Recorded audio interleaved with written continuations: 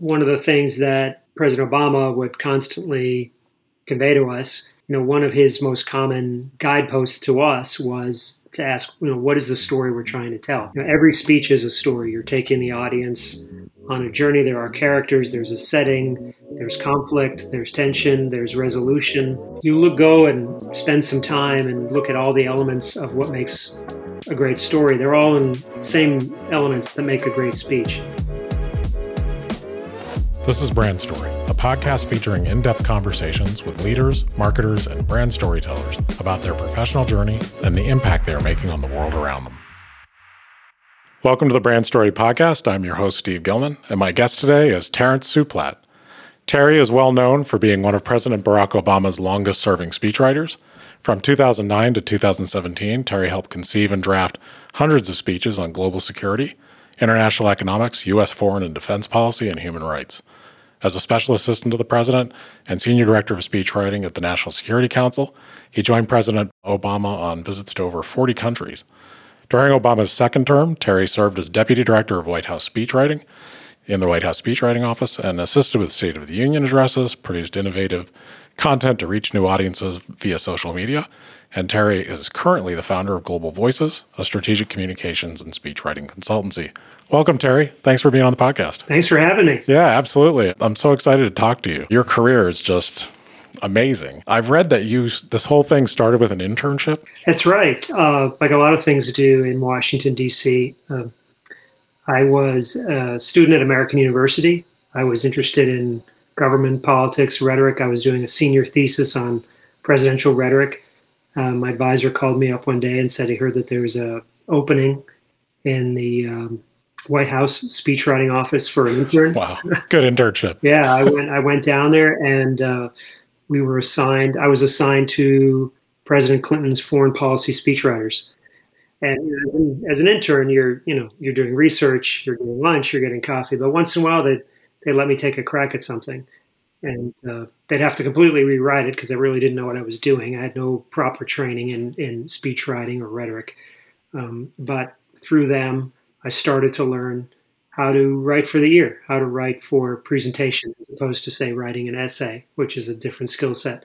But that's how it started. That's how I got the bug in me. And I just thought, what an incredible job, what an incredible opportunity to be able to help the President of the United States, tell America's story to the world, which is really what speechwriting communication is all about. In this case, the story you get to tell is the story of the United States and why other countries, other people should want to be our ally, be our partner on things that we all care about. So, yeah, I was 20 years old, senior in college, and I still have the copy of the president's schedule from when he went to Kyiv at the time, Ukraine, a newly independent and free Ukraine, that I helped write the remarks for his, nothing historic, but just remarks to U.S. Embassy staff. But it was the first time I got to do it, and just thought it'd be an incredible job to have one day. That's amazing. Is that where your interest and specialty, if you want to call it that, in foreign policy started to really become your area of focus? I think so. I've done a lot of different kinds of writing over the years, but as if there's one area that's interested me the most, or where I've spent most of my time, it's in foreign affairs, global security. And yeah, to being able to help President Clinton's speechwriters, in a small way, I think sparked that for me. Yeah, and what was your very first speechwriting job, your first paid gig? It came a few years later. I applied for and got a speechwriting job for the Secretary of Defense. And I always joke, I had never served in the military. I had never worked in the Pentagon. I had never, worked in any capacity in the military. But I was young, and they had an established office of very experienced writers. I think they were looking to bring in some kind of someone young that they could train up and teach their ways. And within a few years, they had all moved on to other opportunities, and I was suddenly the most senior person on the team, and became the chief speechwriter to the Secretary of Defense when I was about 25 years old or so. Man, what an opportunity. And you were definitely at that age where you weren't so intimidated that you just leapt right in and started doing it, Well, I was pretty intimidated. It was pretty again, I never bet. having had any formal training in speech Yeah. writing or communications, and really, whether I was an intern at the White House or as a young speechwriter at the Pentagon, really, those were rough years. I was being completely rewritten a lot. That's what, at least that was my memory, and so I had to try to understand, well, what did I do that was wrong, and what was it that I needed to do better the next time.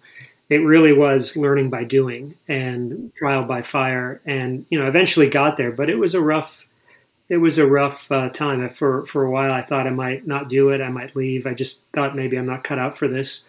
But people were very patient with me. I had a lot of mentors who took the time to teach me, and eventually I got there. But it took a while. Oh, I bet. Like that, I think that's how all good writers and great writers learn. I mean, it's so iterative and having people teach you and show you. I've had several writers on the podcast. And I had Ken Marcus, who's a copywriter that works for all the Geico ads with the Martin Agency. Very different kind of writing, but he said similar things where when he started out, it was everyone revising what he did and him learning. And I really think that's how great writers learn their craft in a lot of ways. Right. It's very humbling. I bet, especially on that stage. The stakes are a little high when you're writing for the Secretary of Defense. So you spent 8 years in the Obama administration, and working in the White House is notoriously demanding and exhausting. How did you make it through 8 years with your sanity and your health, sir? Sure. Well, the first was, again, with a lot of support. Yeah, I bet. My wife and I have two children. They were pretty young at the time. She took up a lot of the work on the home front. The people I worked with, John Favreau, the chief speechwriter in the first term, Cody Keenan in the second term, Ben Rhodes, the chief foreign policy speechwriter throughout. Um, I had made it clear. I loved what I did. I absolutely loved it. I loved working there. I loved writing. The adrenaline rush never stopped, even at the end.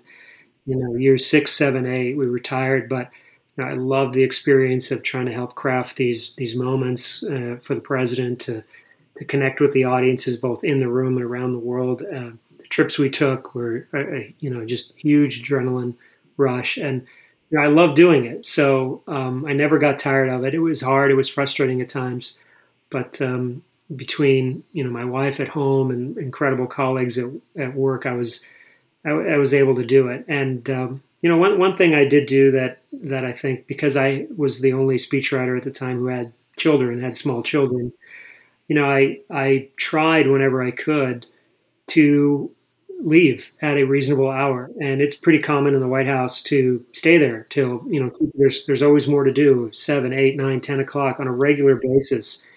And I knew that if that were my life, I wouldn't be able to do it for very long. I wanted to do it as long as I could. I wanted to do it the whole time. And so 6:30, 7 o'clock, most nights, barring some sort of national, security crisis, I would try really hard to go home and have dinner with my family and help put my kids to bed, and then get back online and work late into the night. But I had the support of colleagues who would allow me to do that. It didn't happen all the time. There were a lot of things that came up. It just wasn't possible, but I was able to do it more often than not, and that made a huge difference for me and my family.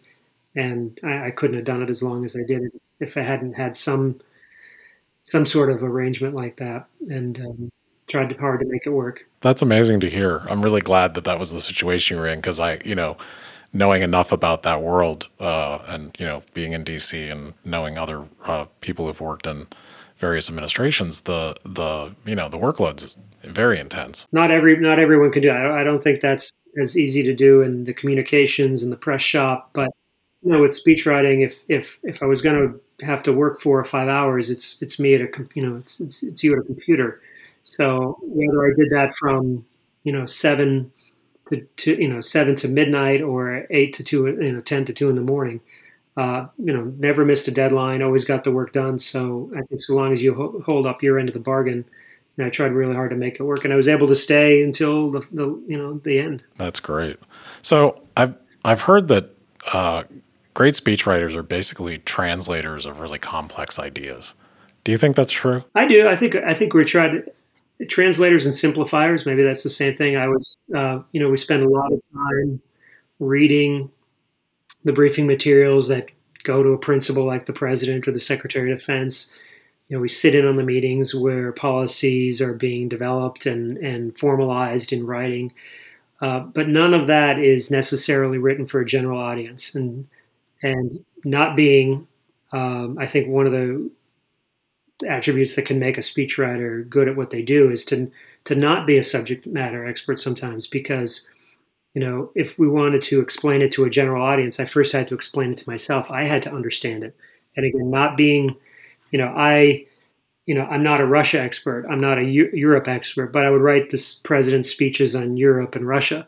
So what I had to do was listen to the experts and then try to distill it and make it more accessible first for myself and then for a general audience. And so, I think I think that's generally how I thought about it, is that we're going to simplify this. Speeches are not policy papers. They're not legal documents. They're not legal briefs. They're not essays. They're not books. They are the script that a leader uses to speak to and communicate with and connect with an audience.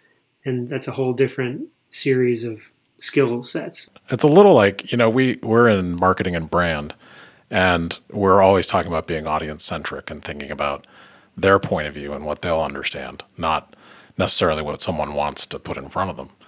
And so I think there's a lot of storytelling techniques. Did you find when you're writing speeches, and you wrote some amazing ones, do you consciously think of storytelling techniques or story structure? Absolutely. Absolutely. I mean, one of the things that President Obama would constantly convey to us, especially when we had these bigger speeches coming up and have to go up to the Oval Office and figure out what it is he wanted to say.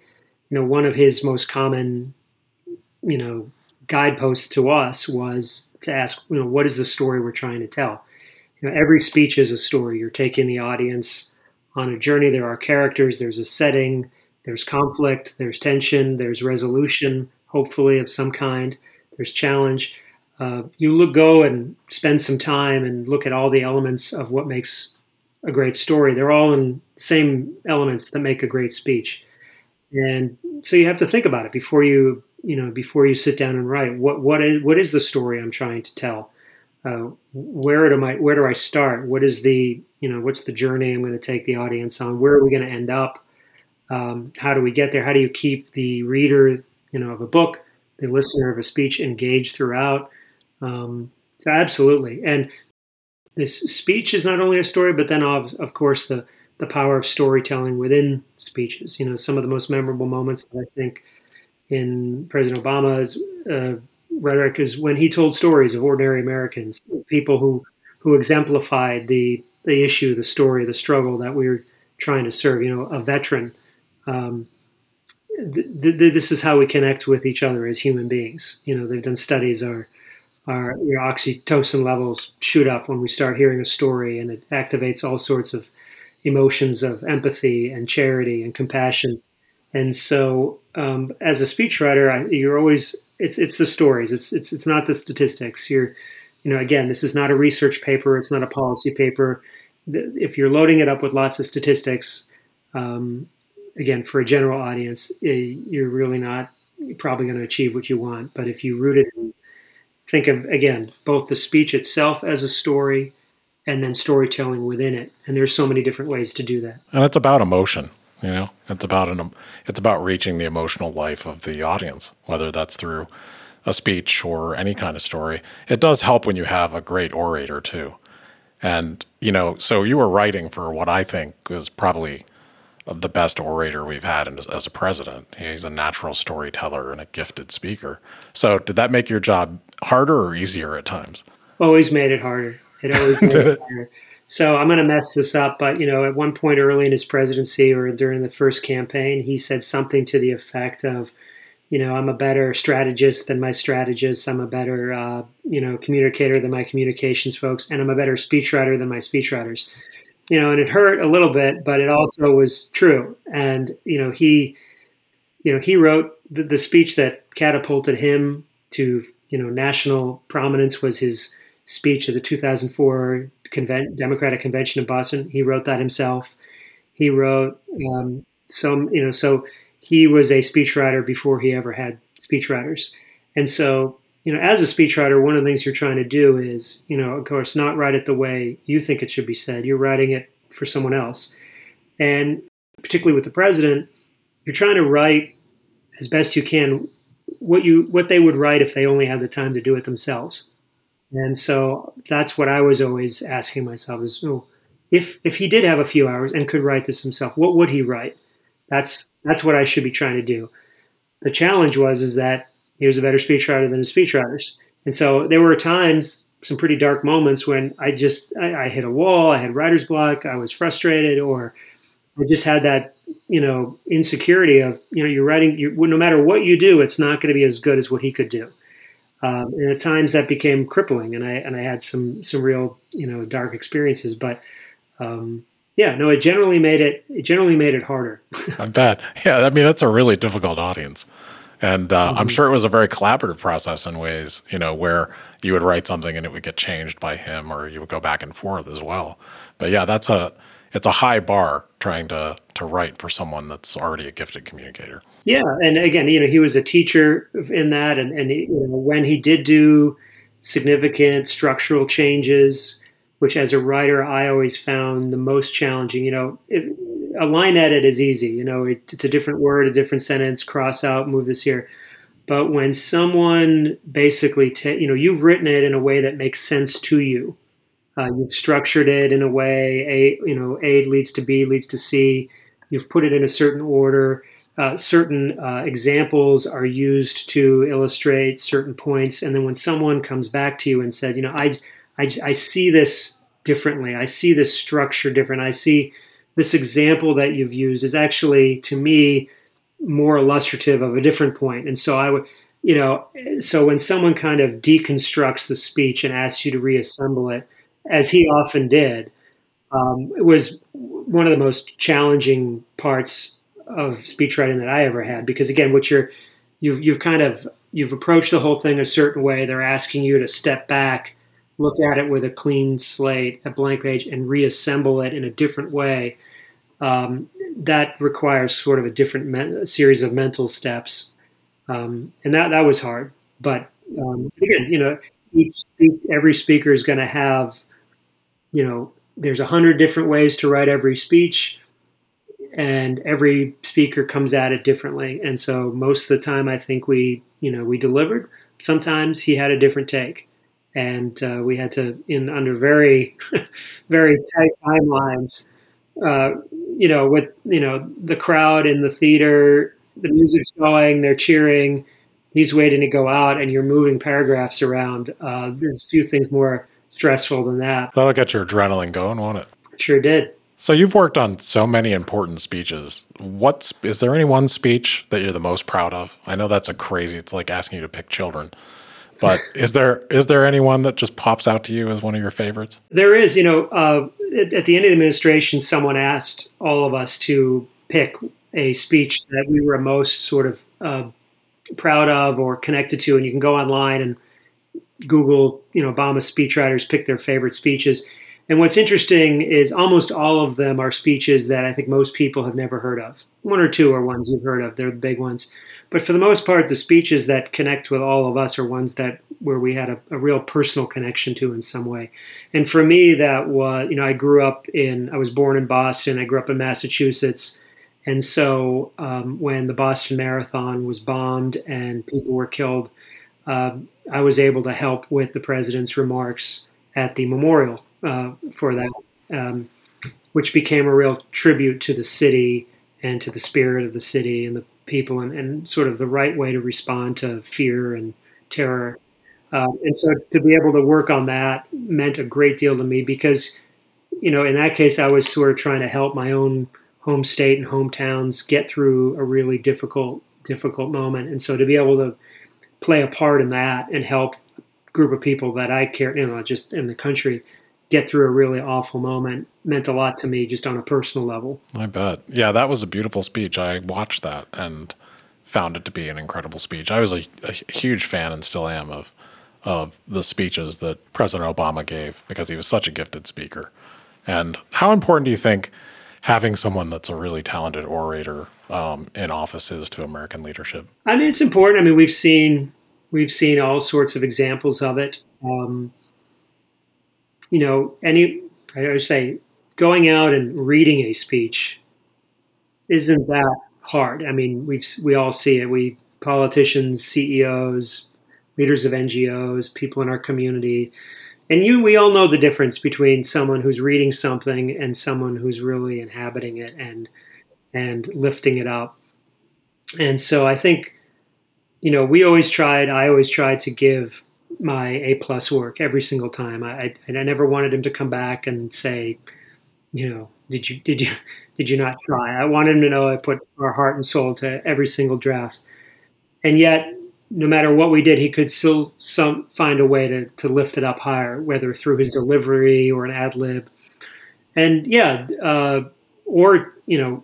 oratory, actually delivering a speech, is through a whole different skill set than writing it or even just reading it. And the effective use of a pause to let an idea sink in, or to let the crowd react to something, or to let them start to chuckle or start to cheer or start to process what you've said. These are all things that how to raise your voice at the end of a sentence, how to deliver something with a rhythm. Sometimes it's not always obvious from the written word on a page what those are, or the line you need to hit. With a lot of clients I work with, I underline things, or I put ellipses to force them to breathe. We never had to do that with him. He was just such a gifted orator, and so he was always able to lift it up and take it to a higher place. And that's a learned skill. I mean, a student once wrote to him and asked him the key, the secrets of giving a great speech, and he wrote back. And one of the things he wrote back was practice. And that he said, I wasn't very good the first 50 times I did it.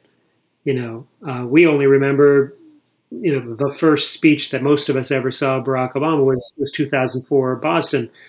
But by then he had been at it for a while. We just hadn't seen it. But yeah, you got to practice. You have to get better at it. And we all know it. We know it when we hear it. We know the difference between someone. And as a speechwriter, again, that's one of the things you strive for is, sometimes someone would come to me and say, oh, I'm sorry, I know you really worked hard on that. And, he had lived a lot. I could tell he had lived a lot of it because he wasn't reading it.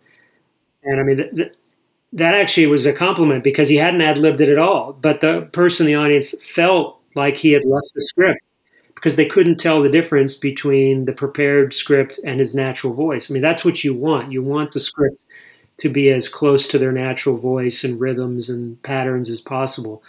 Sometimes with other leaders you've heard, you could absolutely tell the difference between when they're speaking and when they're reading, which is, I think, kind of an indictment on both the speaker and the speech writing. Yeah, you have to really be able to write for someone's performance style and their rhythms and their voice, and you and the whole speech writing team, it's a script. We're just amazing. Yeah, it is a script, and to have a great performer makes it a lot easier. Mm-hmm. So what do you think business leaders, I know you work with a lot of companies and internationally and nationally now, what do you think business leaders who speak to larger groups of employees, and investors have to learn from professional speechwriters? Because not all of them, get someone like you to help them. What advice would you give? When I'm working with clients sometimes or doing workshops with people who write for CEOs, one of the things I hear is, my CEOs is so boring. We go to boring conferences, and frankly, the product we make isn't that exciting. And I don't see the opportunity for something that connects emotionally with an audience, or whether they're investors or clients or employees. And that always sort of breaks my heart because I feel like obviously if you think you're boring, if you think your boss is boring, I mean, obviously there's not going to be an opportunity to really connect on an emotional level. But I think people are missing opportunities to think bigger and beyond their product and their company. I mean, everything every company, pretty much every company, you're doing something to help make somebody's life better, I hope, if you're working at a good company. And if you think a little bit more broadly about what you do and the impact you have on people's daily life, if you're making a product, some companies are very good at this. They understand the emotional connection they have. But, I tell people I've worked with a company that is an IT company. I've worked with them for years. I still don't quite know how the software works, but they've always recognized, and their CEO has always recognized, that they're not just in the business of software. They're in a larger business. They're about something bigger, and it's about making companies and organizations more transparent and open, and having relationships with their customers or their volunteers. And that's how they speak about their product. And that's why people want to go work for them. That's why they get to turn people away, because there's something bigger than just the product. And so I think sitting down, going through that thought process, and thinking, can we tell we talked about story. Can we tell a bigger, better story about who we are, what we're doing, the impact we're having, and how it improves people's lives? Steve Jobs, talking about Apple, once said, look at a Nike commercial, right? Like, are they ever telling you about how great their sneakers are, or are they trying to connect with you on an emotional level about a lifestyle and a choice? And so I think more companies could do that. Not it's harder for some than others. But I think everybody has a why, and I think we help companies with that too. Is like, if you feel like what you do is boring, it's probably not, and it's probably needed, and there's a reason that you're doing it. There's a reason the company started. I've always found that everyone has a story to tell, and if you just dig a little deeper. Yeah, if I ask you, why did you start this company? Tell me, go back to the beginning. Why did you do this? Why did you do something else? And tell me that story again. And remember, companies drift from that, or as they get bigger, as they move into other areas.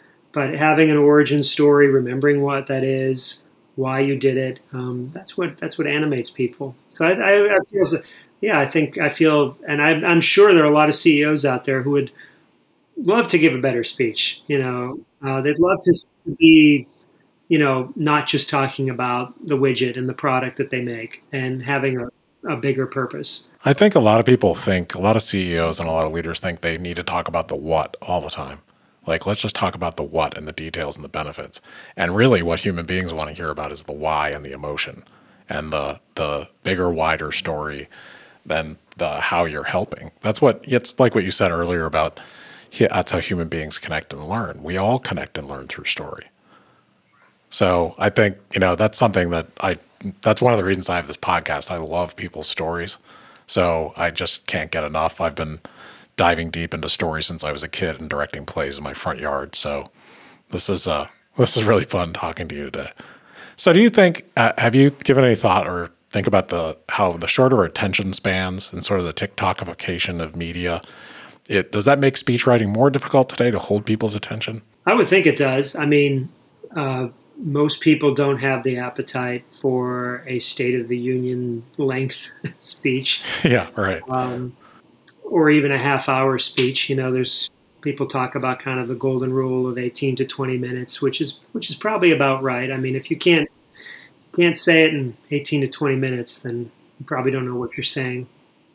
And yeah, I mean, we'll see, right? We'll see another 10, 15, 20 years when this generation of kids who have been raised on TikTok and Instagram grow up, and do they have the stomach for even 15 to 20 minutes? And that's going to force a lot of it's maybe a different discussion, but I generally think that leaders, especially presidents, give too many speeches, and that speeches are too long. We would sit, again, because we understood that a speech is a story, and we worked for someone who saw it that way as well. We think, okay, this is a 20 to 30 minute story, I've got to build all the pieces and make sure they fit and lead in the right order to one another and it all holds together. And, the reality is that very few people actually will see that whole speech and experience that as the story that we envisioned. Most people are going to see a few words on the nightly news or a headline or a quote in the newspaper or, maybe a minute or two on social media. Didn't change how we wrote, but I think over time we all tried to be shorter, and I think going forward, I think leaders, especially politicians and presidents, are going to have to think about whether or not it makes sense to give these 30-40 minute speeches. Yeah, or whether to try to deliver it in shorter chunks. Yeah, and a president's time is precious. Why go out and do a 30-40 minute speech if the world is not going to consume a 30 to 40 minute speech? So, I mean, on one level, President Obama recognized this. He was, one of the. We were flying into Santiago, Chile, to give a speech. We had worked on the speech. He came back to Air Force One. He said, something to the effect of, this is a good 6-page speech. It'd be a great 5-page speech, which was his nice way of saying, basically, remove about 20% of the speech. And the plane was landing and shaking, and we're coming to the airport, and we're just at that point, you're just, the machete's out. You're just there's no word cuts that are going to get you 20% off your speech. You're just taking out whole sections, and because shorter is better. I mean, he knew that, we knew that, but he really always pushes. So you think you're as short as you can be. Actually, you're not. So over time, he did that enough times that it was infuriating at the end and terrifying to have to do it.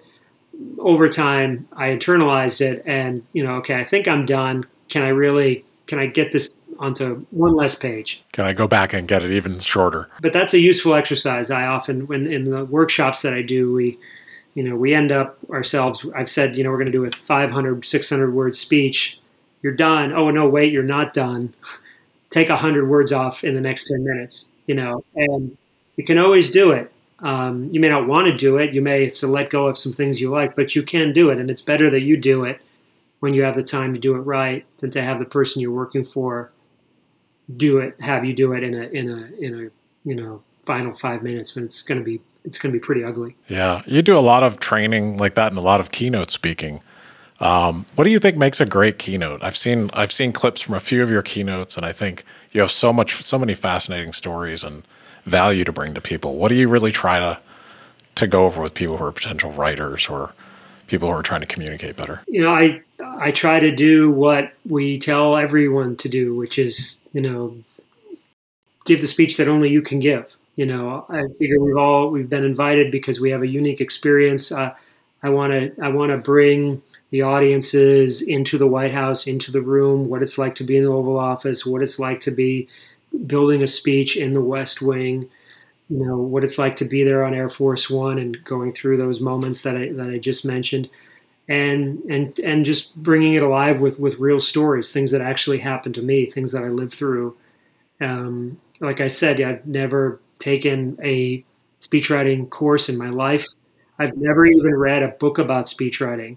I'm thinking about writing one myself, and I'm torn because on one level, I would be curious to see what other people have written about this topic. But on the other hand, I don't want to be sort of influenced by what others. I want to bring my experience and my stories to bear. I would read that book. You have a very unique story to tell. I'd love to hear it. Again, not every lesson will be applicable to everybody, but I find that generally speaking, what we did in the White House for a president is pretty transferable to whether you're writing for a CEO, an executive, the head of an NGO, whether you have to speak to your school board tomorrow night, whether you have to, give a toast to your parents on their anniversary or someone's bar mitzvah. They're the basic elements of public speaking and storytelling transcend all those spaces. And I think, you want to hear how someone like Barack Obama did it. and how you might be able to do some of that yourself, I think could be very useful. So that's what I try to impart in the speeches and the workshops that I do, which is try to bring that experience alive for people. Yeah, I think that's super interesting, and people get a lot out of it because it's very rarefied air. I mean, the stakes are high. The discipline and the work and the speed that you all had to work under, I think, definitely makes you elite speechwriters. I mean, I think people can learn an awful lot. So if you ever write that book, I'm there. I'll get the first copy. There you go. It's easy to say I'll write a book. Yeah, I know. It's super hard to do, isn't it? If I can do it and maintain my sanity. So you traveled to over 40 countries with the president. That is a lot of travel. And there's something that was always in the media, and I heard said that, as President Obama would speak internationally, he would apologize for America. And that I couldn't disagree with that more.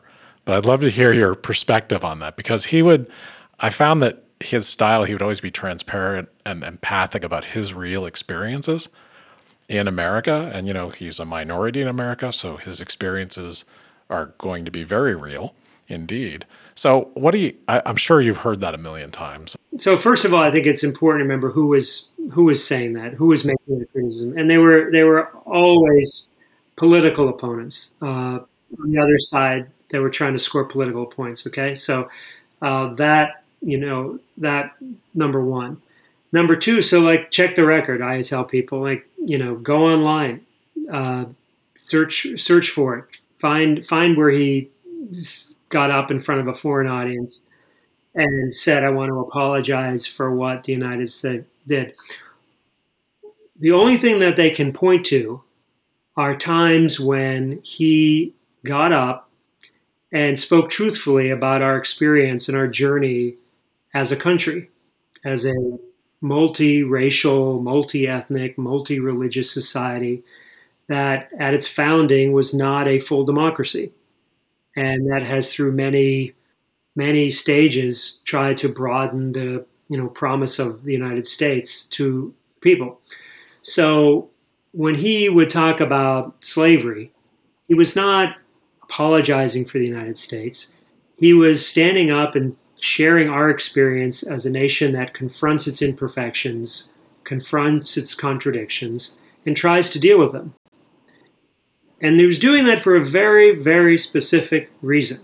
He was doing that often in countries who have similar issues that maybe they're not confronting themselves, or maybe people are being thrown in jail for discussing them, or press are being stifled because they write about them, or people are being arrested because they march for them. And so what he was trying to show was show, not tell, that this is how strong, good countries behave. This is how you can become a stronger, more prosperous country, by dealing with things that are hard and difficult.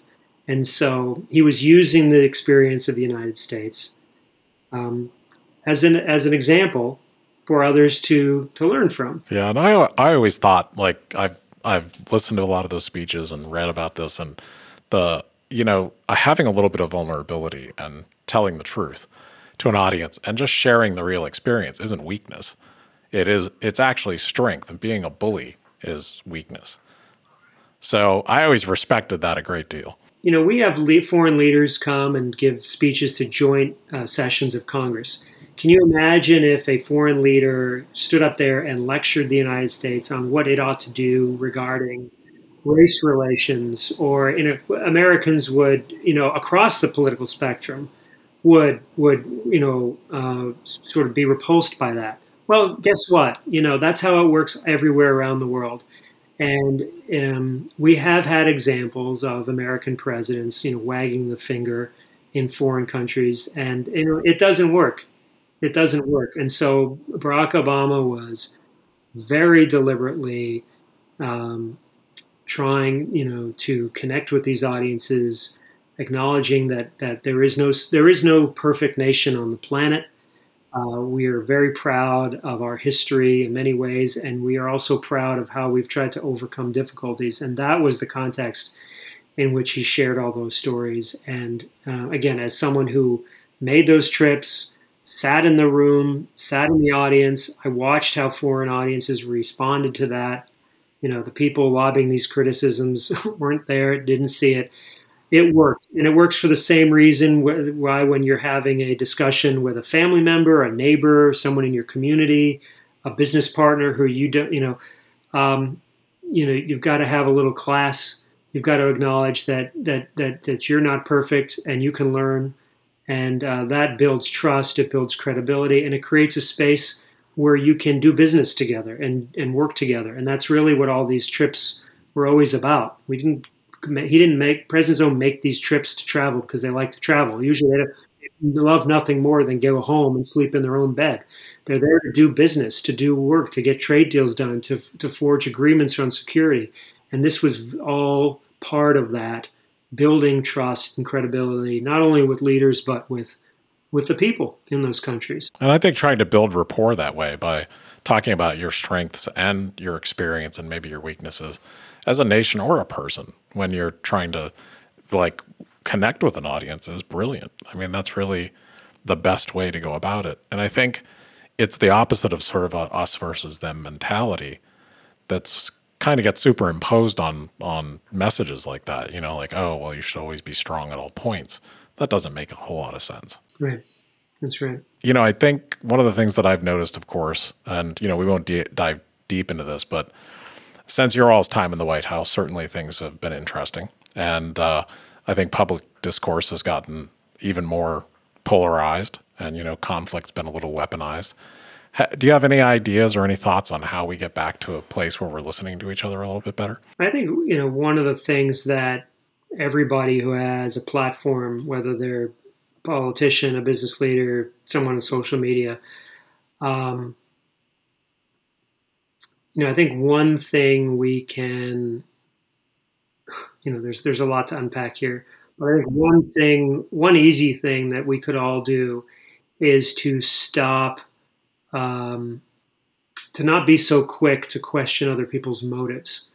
Number one, because most of us don't know what the true motives of another person are. We don't know what's in their heart. We don't know what's in their head. We know what they say, and oftentimes that can be a window into their heart or their mind.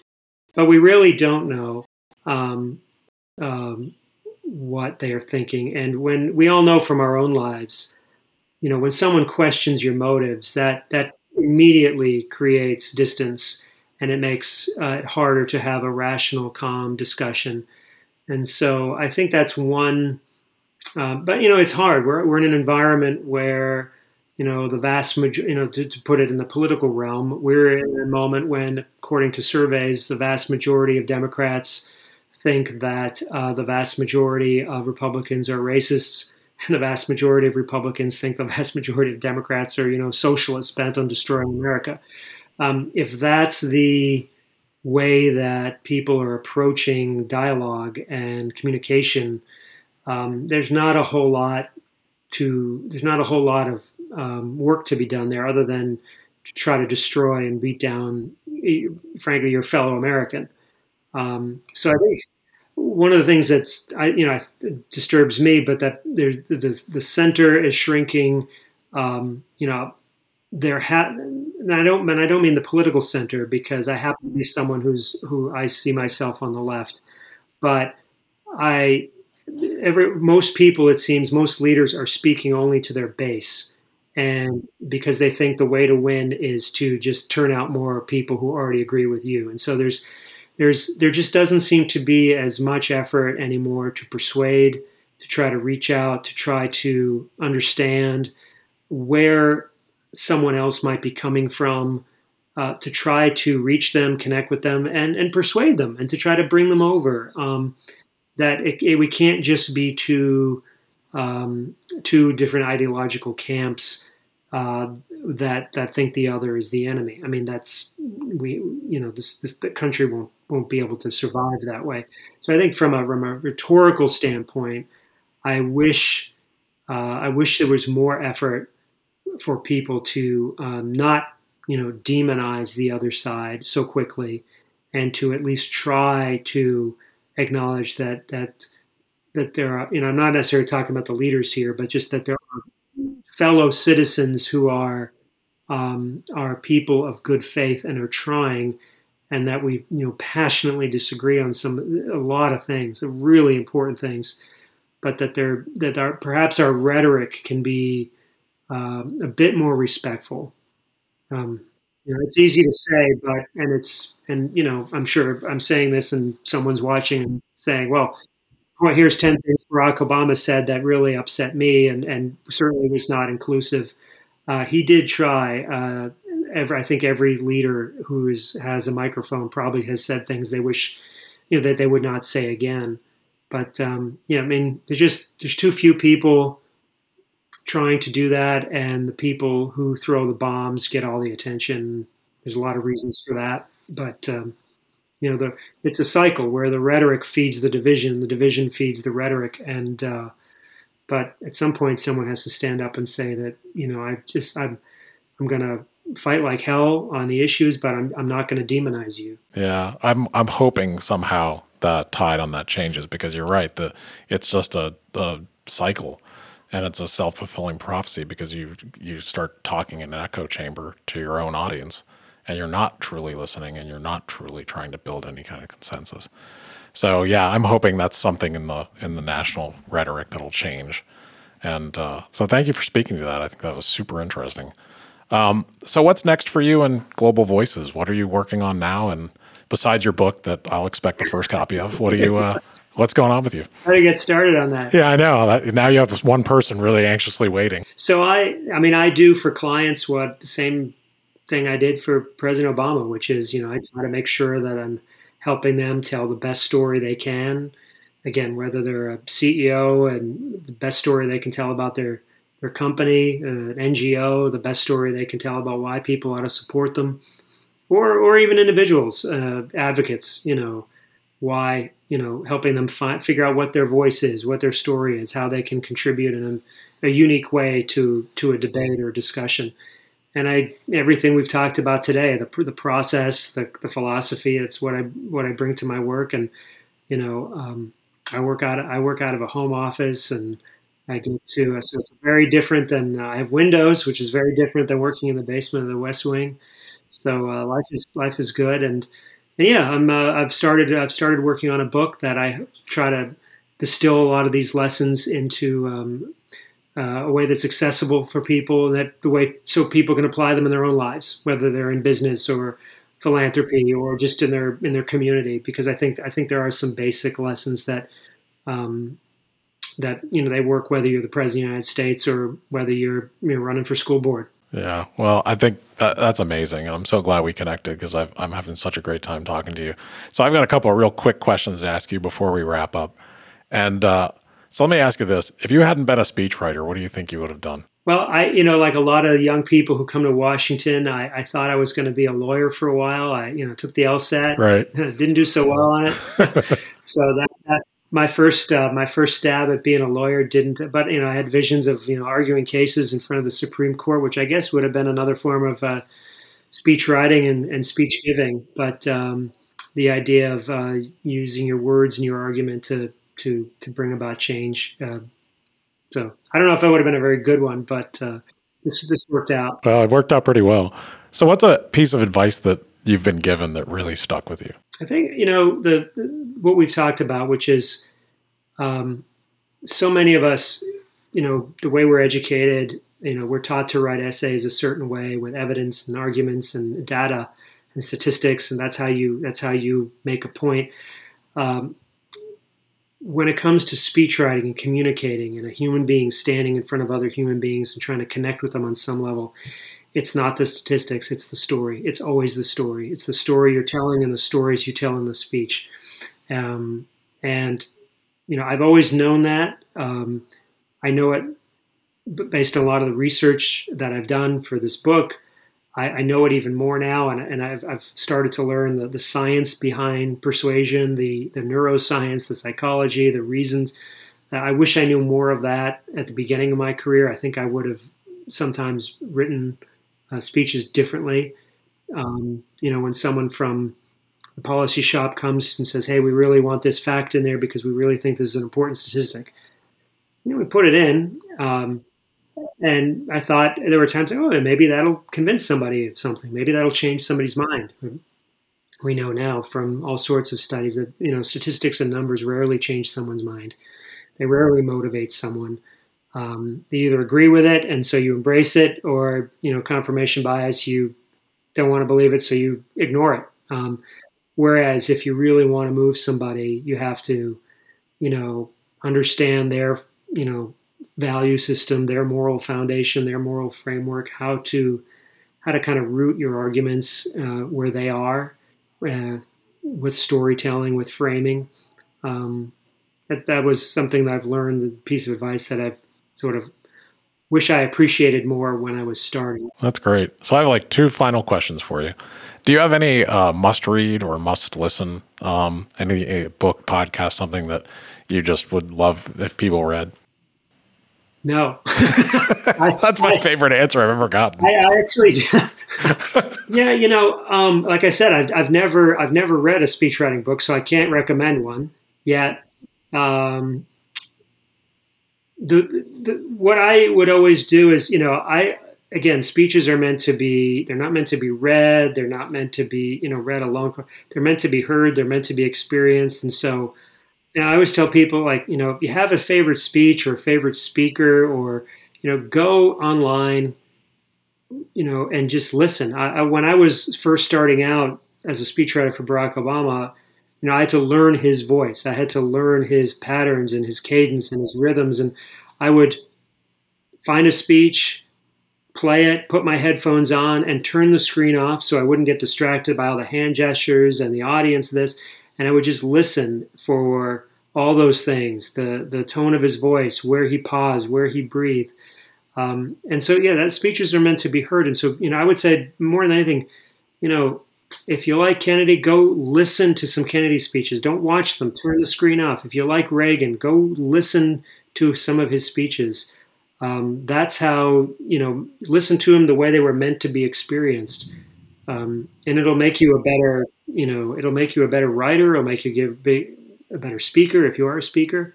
That's what I tell people. That's great advice. I'm so glad I asked you that. It's more fun, I think. Yeah, it is. It's anytime you're doing something, it's always great to just listen to a ton of it and just absorb and find the rhythms. So last question. This has been a blast talking to you today. If you could give your younger self any advice, what would it be? Remember, this is going to be hard. I think earlier I talked about how there were some moments when I was either an intern or my first speechwriting job at the Pentagon in my early 20s, where I got really close to quitting or wanting to quit. And it's a different form of writing. It's very unique, and it's unique to the person you're writing for. I've been lucky. For the most part, the people I've worked for, I think it's worked. We've clicked. But I've seen other speechwriters who, they've had a wonderful experience with one speaker. They got each other, they got the voice, they had the mind meld, and then they went to and work for someone else, and they didn't have that. It was a very frustrating experience. So if you enjoy it, if you love it, if you get a rush out of it, if you get that adrenaline, if you like, as I do, going to the speech, seeing the audience react, seeing the speaker, draw energy from the audience and vice versa, and watch that dynamic. If you enjoy that and helping create those experiences, stick with it. And, there will be dark moments, but if you're enjoying it, it's probably because you're good at it on some level. And I would say that is tell myself, and I'm glad I didn't give up. I'm glad I didn't quit. Yeah, me too. Well, it's been so great talking to someone who's such an incredibly accomplished storyteller. And I think a lot of the speeches you worked on and that you wrote are absolutely amazing. So thank you so much for being on the podcast today. Thanks so much. I really appreciate it. Want to hear more inspiring stories? Subscribe on your preferred podcast app so you don't miss an episode. And if you like what we're doing, please rate, review, and share. It's the best way to support us. Thank you for listening to Brand Story.